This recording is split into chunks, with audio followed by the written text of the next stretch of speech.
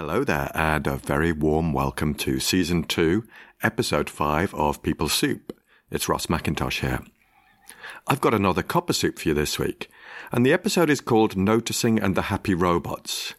I spend more and more time in my professional, and for that matter my personal life, talking about noticing, so I thought it was high time that I shared some thoughts with you.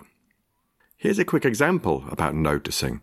This week I've had lots of stuff going on in different organisations. On Wednesday I had a mixture of a meeting in the Treasury, then up to uni for another meeting, and then a coaching session.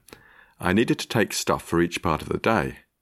As I was leaving the flat I wanted to check my bag, so I went over, unzipped my rucksack and looked inside, then zipped it back up. As I then put it on my back I realised I hadn't actually checked anything. When I was looking inside the rucksack, my mind had been elsewhere. In fact, it was way ahead of me at some of the meetings I was due to have that day. It wasn't looking in the bag to check that I had the belongings I needed. So this is an example of when it would be more useful for me to be actually noticing what was actually in my bag. And that particular example isn't a rare occurrence for me. It's something I do with alarming frequency. Today I'm joined in the People Soup studio by Basil and Fiona, and also Manel's here as well, so you may hear a little bit of background noise. And just to be clear, when I say the People Soup studio, I actually mean my desk in our fairly open-plan flat. So hence you may hear some background noise.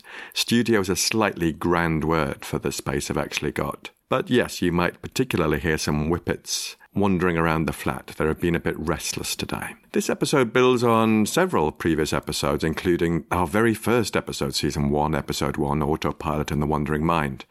I'll give a shout out to the other episodes in the show notes for this one.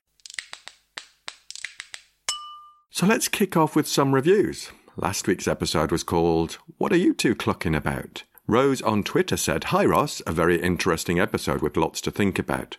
Positive discrimination towards women is tricky, isn't it? Gender equality needed, but does this approach actually change society's understanding of the issue or just change the numbers? Absolutely agree. I think Rose has hit the nail on the head. I think that this gender inequality is ingrained and has been for many, many, many years in all parts of society and our culture. So it's something that's very difficult to crack, particularly in organisations, and it shouldn't just be a numbers game. Fiona said, a great discussion on cultivating psychological flexibility, courage and perspective-taking in addressing micro-behaviours at work. How can we help people feel more included and respected? Can we call out any concerning exclusionary behaviours? And I love that from Fiona. She's basically encapsulated the episode far more succinctly than I ever have, so I'm really grateful for that. In other news, the winners of the values cards from the episode with Johnny Lyne, that's Season 2, Episode 2, have been drawn, and the cards have been sent to James McGarry in Ireland and Kim Kersey up in Surrey. And I'm working on the best way to get the cards to the other lucky winner, Nancy Horan, who's in California. In wider news, I'm excited to let you all know I've been asked to speak at 2 conferences in March next year about the work we're doing on ACT in the workplace and the intervention we've developed, and I'll share more news as it's available. And I'll also be attending a hearing of the Mindfulness All-Party Parliamentary Group in October, and the subject is mindfulness in defence, policing and emergency services, so I'm really excited to be going to that. And it's also connected with the fantastic work by one of my outstanding colleagues at City University of London, Dr. Jutta Tobias Mortlock, so looking forward to seeing Jutta there. So why am I so interested in the skill of noticing? Noticing is for a particular purpose in ACT. We're interested in noticing our behaviour and also noticing our inner world. So let's look at noticing our behaviour first. I'd suggest we don't always notice how we're showing up in the world. If we can develop the skill of noticing our behaviour, we have a chance of recognising how we're showing up in the world. Are we moving towards who we want to be, or are we moving away from how we'd like to show up? Let's be clear. There'll always be times when we're moving away. We're all human and experiencing the same condition. But by developing the skill of noticing, we can notice how we're showing up and either make a choice to continue or adjust our behavioural path. In ACT, we do this by reflecting on what's important to us in different contexts in life. What we're trying to achieve is the possibility of moving towards who we'd like to be more often. Now, interestingly, someone asked me in an introductory workshop to the ACT Matrix this week if I was trying to create a workforce full of happy robots. And this was such a great question. Actually, when that question was fielded, I could actually notice I felt a bit defensive and felt a bit, reactionary towards it. But what I did was I emphasized how this behavioral approach, for me, really respects that human condition at work. It's by no means providing the tools to create happy robots. In fact, it's a way to help us move towards, well, firstly, identify what's important and then move towards what's important more often and relate to unhelpful content in a different, hopefully more skillful way. So for me, it's the absolute opposite of being a happy robot, and I'll come back to this at the end. So that's covered noticing our behavior in the real world. What about noticing our inner world? What's going on between our ears? What content is our mind generating that might influence our behavior? When I talk about the content that our minds generates, I mean things like our thoughts, emotions, memories, sensations, and urges. Sometimes this content is not too helpful for us.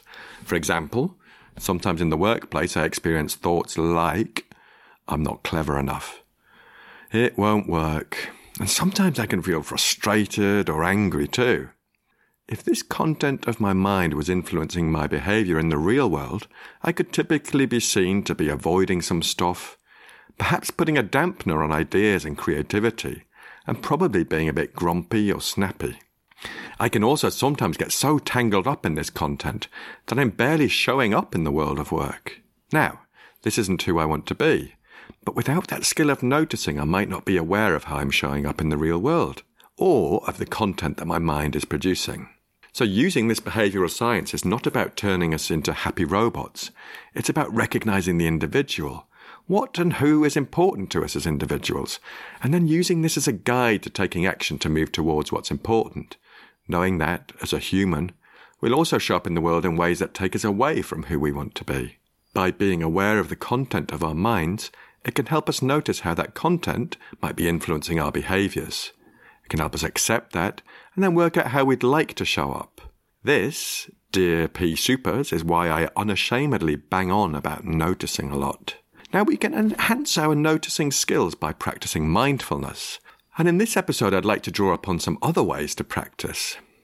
The first one, we actually used at a workshop a couple of weeks ago, and it's called 5-4-3-2-1.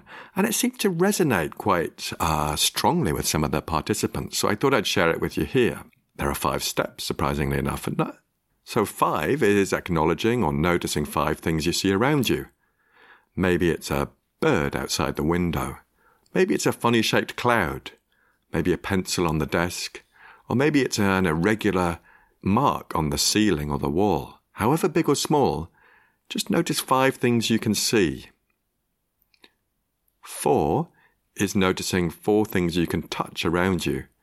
Maybe this is your hair, your hands, the fabric of your clothing, the ground.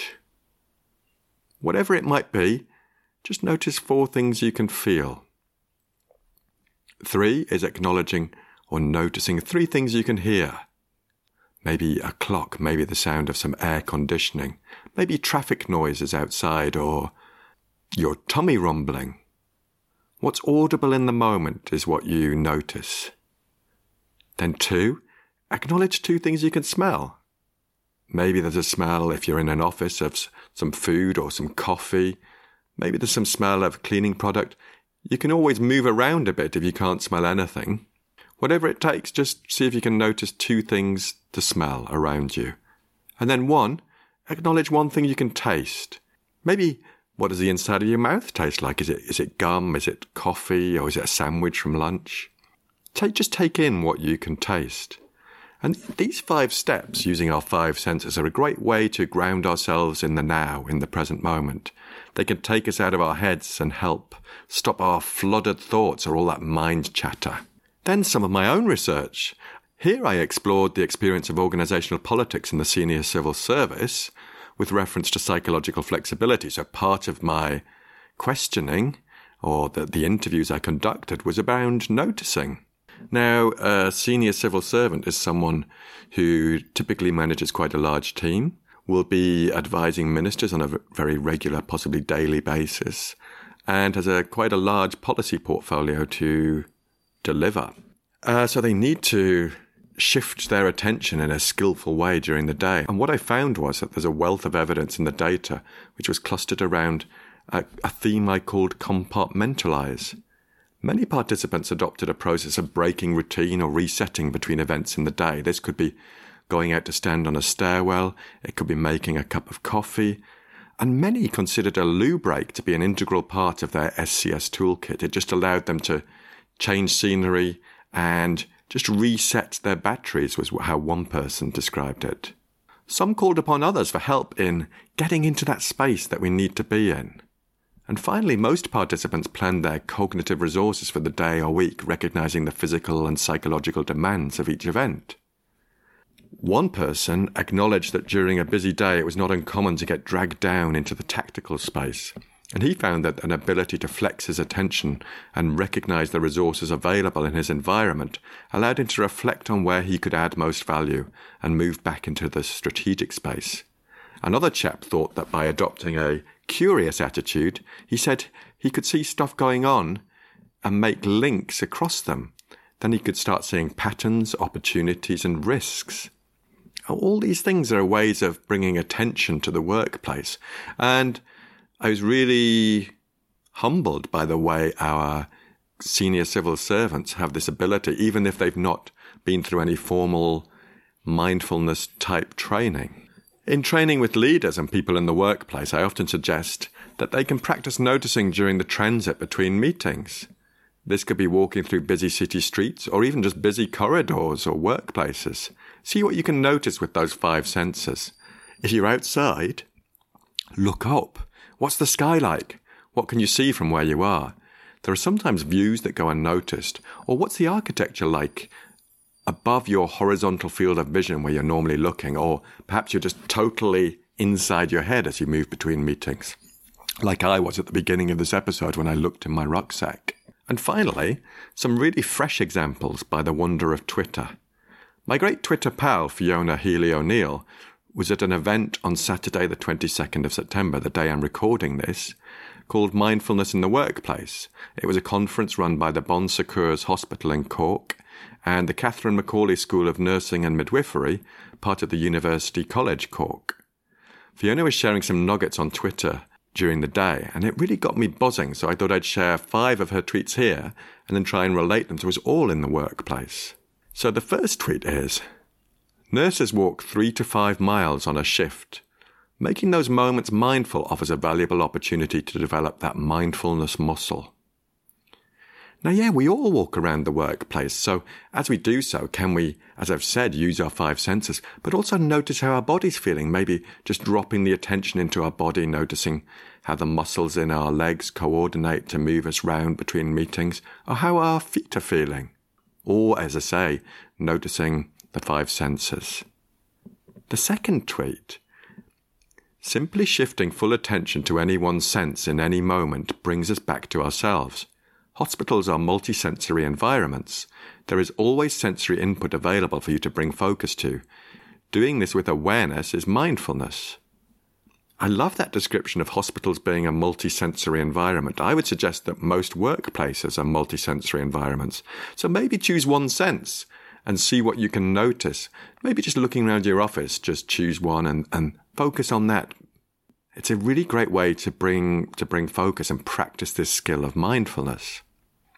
Then there's one tweet called the shortest mindfulness practice ever. 2 feet, 1 breath.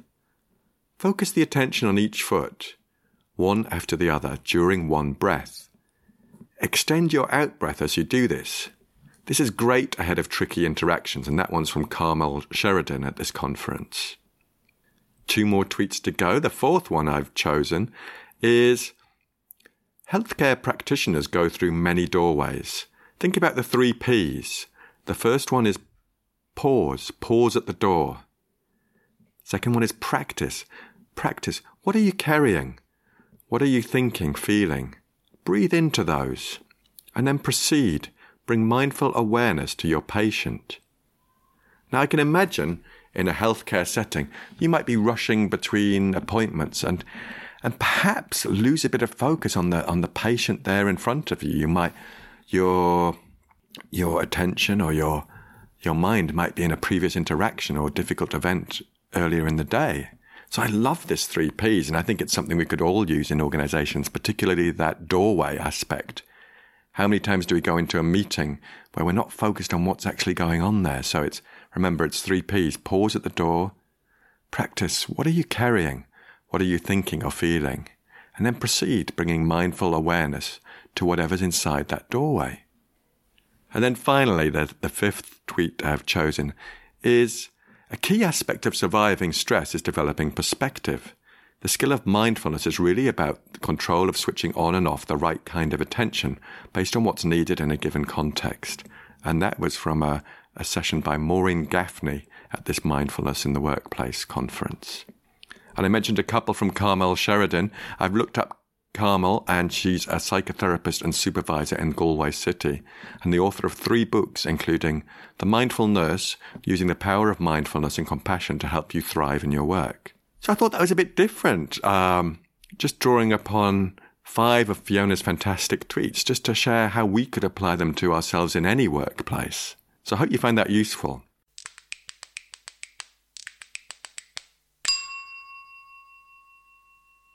So as ever, I'm now going to try and bring this together in a takeaway. Going back to noticing, it's a great skill to develop. Through noticing, we're not looking to create an army of happy robots. So let's look at happy first. As Susan David, psychologist and author of Emotional Agility, said at a conference recently, there is currently a tyranny of positivity. Positivity has become a new form of moral correctness. And it's that sense of that we have to be happy all the time, which sends an immensely damaging message. When we refuse to see the world as it is, we don't develop the skills to navigate it. By noticing what's around us and our inner world, we've got more of a chance of developing these skills. Of course, what we notice won't always be pleasant. But as Susan David also said, discomfort is the price of admission to a meaningful life. And let me just focus in on the word robot there as well. By reflecting on what has personal meaning for us, we're creating a very individual, vital and energized existence. And this is really, really good for our psychological well-being, and the evidence shows this. I'd suggest a robot is perhaps more like someone on autopilot, maybe going through their day-to-day existence or work without noticing, perhaps with that sense of stuckness or helplessness. I'd suggest that's far more like a robotic person in the workplace. So yeah, we're not looking to create happy robots. We're looking to create human individuals who can live authentically and with vitality and energy in the workplace.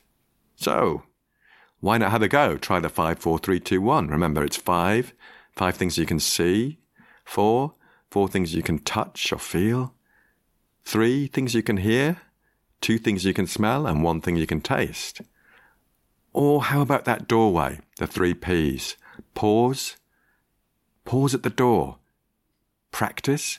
What are you carrying? What are you thinking and feeling? Breathe into those. And then proceed, bringing mindful awareness to what or who is inside the doorway. So let me just take you back to the beginning when I talked about noticing, and noticing the skill of how we're showing up in the real world, and also noticing our inner world, what's our mind producing.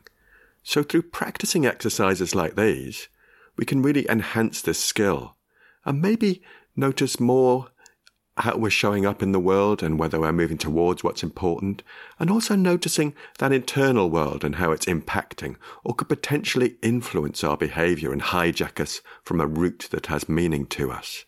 This is why these exercises are so important to allow us to practice and develop this skill. And that's about it, Pea Supers. So thank you so much for listening. I forgot to say in my recap that next week I'm actually recording currently, I think, 3 episodes with guests. So once I've edited those, they'll be up and live in the coming weeks. I'd like to thank you most sincerely for listening. love for you to get in touch. You can get in touch on email at peoplesoup.pod@gmail.com. On Twitter, please follow me on the dedicated account for the podcast, People Soup Pod. And on Instagram, you can check out a range of images and photos there from me. And that's people.soup on Instagram. I'd love it if you'd rate the show particularly on Apple Podcasts, I think as it's now called. The more ratings I get, the more it helps me share this podcast with more and more people in the workplace. So if you find it useful, I'd love it if you dropped me a review, and a comment would be even better. So thanks very much for that. Thanks as ever to Andy Glenn for his spoon magic. And once again, thanks to you all for listening. Have a great week and talk to you very soon. Cheerio for now. 5, 4, 3, 2, 1. 5, 4, 3, 2, 1. Boom.